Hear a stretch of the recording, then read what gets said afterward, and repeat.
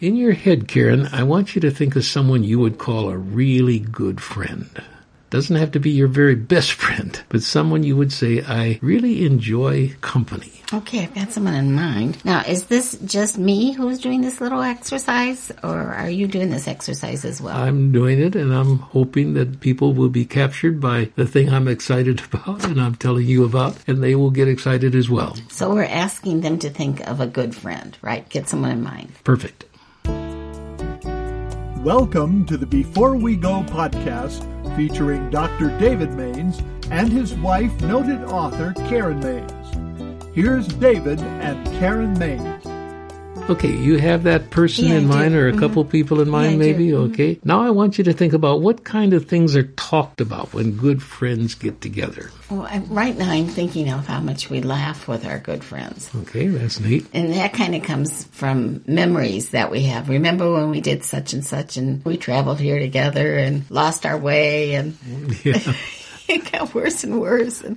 So that sort of stuff, is one of the great gifts that we give in friendship, I believe. Yeah, I think that people express feelings much more than normal when they're around good friends. Good to see you again. In fact, I was looking forward to this all along, that kind of a thing. And, and I think we generally say, how have you been doing? What's going on with you? Yeah, and take your time. I want to know. And it's not just the sharing of good things that are going in our life. You have a confidence in friendship of safety. And so often you say, well, this has been great, but I've got something that's really troublesome to me. Do you mind if I share that with you? I did this with a good friend just this week. I said, I'm needing to process something, but I can't get over the hump in my head. So if you just let me talk about it a while, that would be very appreciated. Oh, yeah, happy to. Go ahead. And it was a wonderful conversation, and it resolved the issue in my mind, which was wonderful. Very helpful. Yeah, I think that we pay compliments easier in friendship. This is something I really love about you. I have one of my good friends is the fiance of our oldest son. We've gotten to know her better and better. She's from the Philippines. We're going out to spend time with them this month, and I was thinking, well, what Judith and I'll do is we'll take off for the resale shops. Yes. She is a much better resale buyer than I am. But you're both passionate about it. We're both passionate about it. So we'll say goodbye to the guys and say, okay, let's you and I do our thing together. And that's really fun, something we share. Another thing that's shared is funny experiences. You said laugh about it. I think good friends laugh together because they have memories that are mutual, or they've listened to a person tell a story and they feel like they have been a part of that as it actually went on. Here's what I'm wanting us to hear as to a lesson from this, okay? Think of praying. We've been thinking of praying because at our church they're doing a series. Yeah, it's almost 2 months on 2 prayer. months on prayer. Think of praying as being like what happens when good friends get together. Okay, that's a new thought. Yeah, let me see if I got it. Think about praying as being like what happens when good friends get together. So I'm praying to the Lord, but I'm going to add this pattern of thinking that I'm talking to my best friend. Yeah, that's the opposite of saying, oh man, I should pray more. Yeah. Or they're making me feel guilty because I don't spend time in a prayer. Or I don't think I do it that well. I'm not sure what petition means. So that kind of thing. Just think about it as good friends coming together. And I've been doing that. And it's been very interesting to me because there is a personal sense that I haven't experienced before. In fact, I said to the Lord, this was a couple days ago, you remember, Lord, what happened? You called me to be one of the guys who got to spend his life entirely in ministry, and people would pay me to do that. It's like when Jesus said, you come, you can be one of my disciples, I feel so fortunate. And at the same time, I'm saying I wasn't the brightest bulb in the whole lamp, On the whole ministerial crowd. Yeah. I was thinking of my first baptism, and I said, Lord, I can think of so many dumb, stupid things I have done in my life. Let me set the picture here a little bit for our listeners. We met in a Teamsters Union Hall. That was a miracle in itself. We grew to 500 people over those 10 years, and we were allowed to meet there free without paying for rent on this beautiful building. But it did not have a baptismal tank. So what we had to do, because there was a new convert, he was from another country, and he was here in the hospital, and one of our staff members called on this gentleman to lead him to the Lord. Yeah. And one of the first things this man said was, I want to be baptized. And then we had another woman who was a part of the church, was a Christian for a long time, but had never been baptized and wanted to do this. So I said, we need to schedule one. And I had my staff look around to find a church that would be somewhat nearby anyway, where we could have the baptismal. One was found. It was a Japanese Christian church. It was a rectangular building. Yeah. It would seat maybe 150, I would think. There were 2 side aisles and a middle aisle. There wasn't a platform as much, although there was a raised step to what we would call a platform.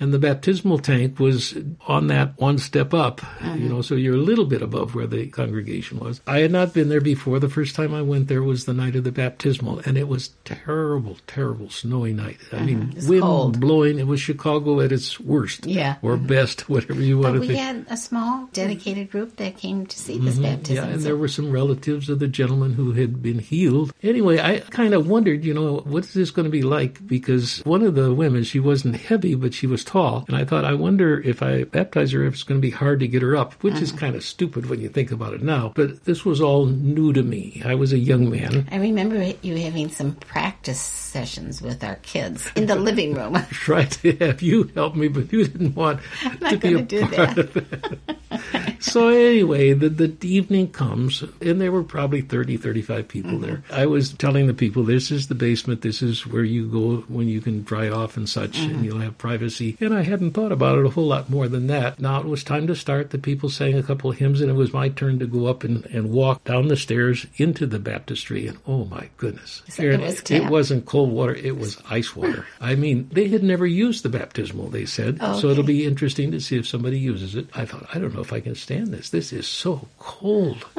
So anyway, I got down there, and the lady who was to be baptized, she came down. She Again, we'll remind people that she was tall. So I thought, if I baptize her, it's going to be hard to get her up. Anyway, I said, I baptize you in the name of the Father, the Son, and the Holy Spirit. Put her down. Zing! She came shooting out that water. You didn't have to help her out at all, right? I wouldn't have needed anything from me. I mean, she was cool. She walked up the stairs. She walked down from there, which was right into where the main auditorium was, and then kind of looked around. And I had not thought, what do you do after you baptize her? She started walking left. There was a door over there. She opened it, and it was a broom closet. Then she ploosh. To the other side. Walked all the way across the church to the other side. There was another door she opened, and it was the outside door, and the wind blew in. Snow coming.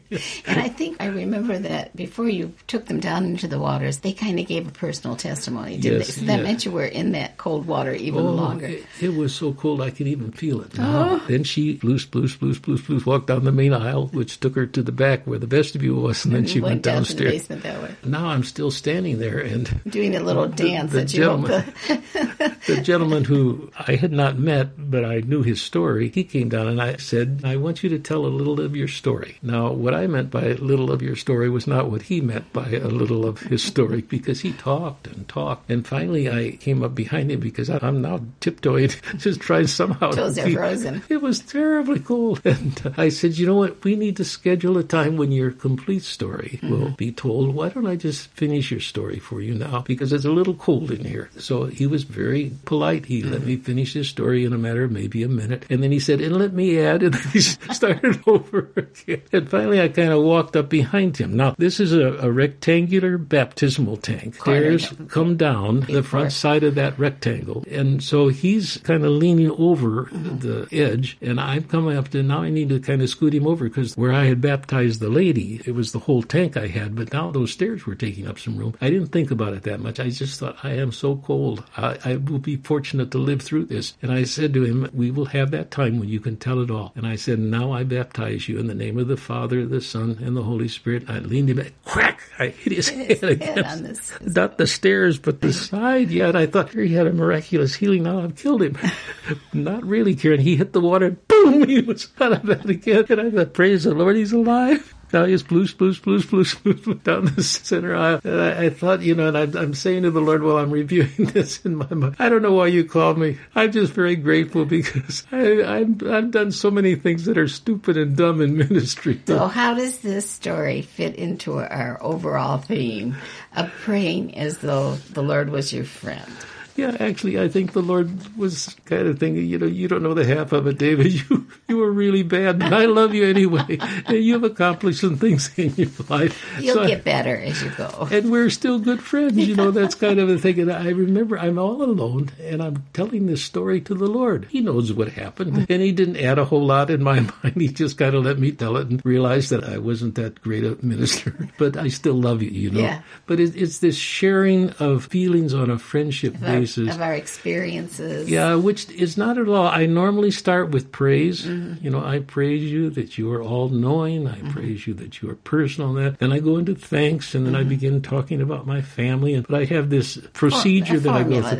That you do in your personal And prayer. I've never had a good laugh with the Lord for a long time. And it was very wonderful that way. And I think, Karen, there's an exact opposite of that, because what do good friends do? They talk stories that are funny, and then they cry. This was a past pain in my life, and it's still a pain in my life. I said to the Lord, not the same prayer time, but I'm trying to get this more personal sense, just where we come as friend to friend. I said, I remember a time when I kind of felt totally abandoned. It's when our son died. He was 42 and had cancer.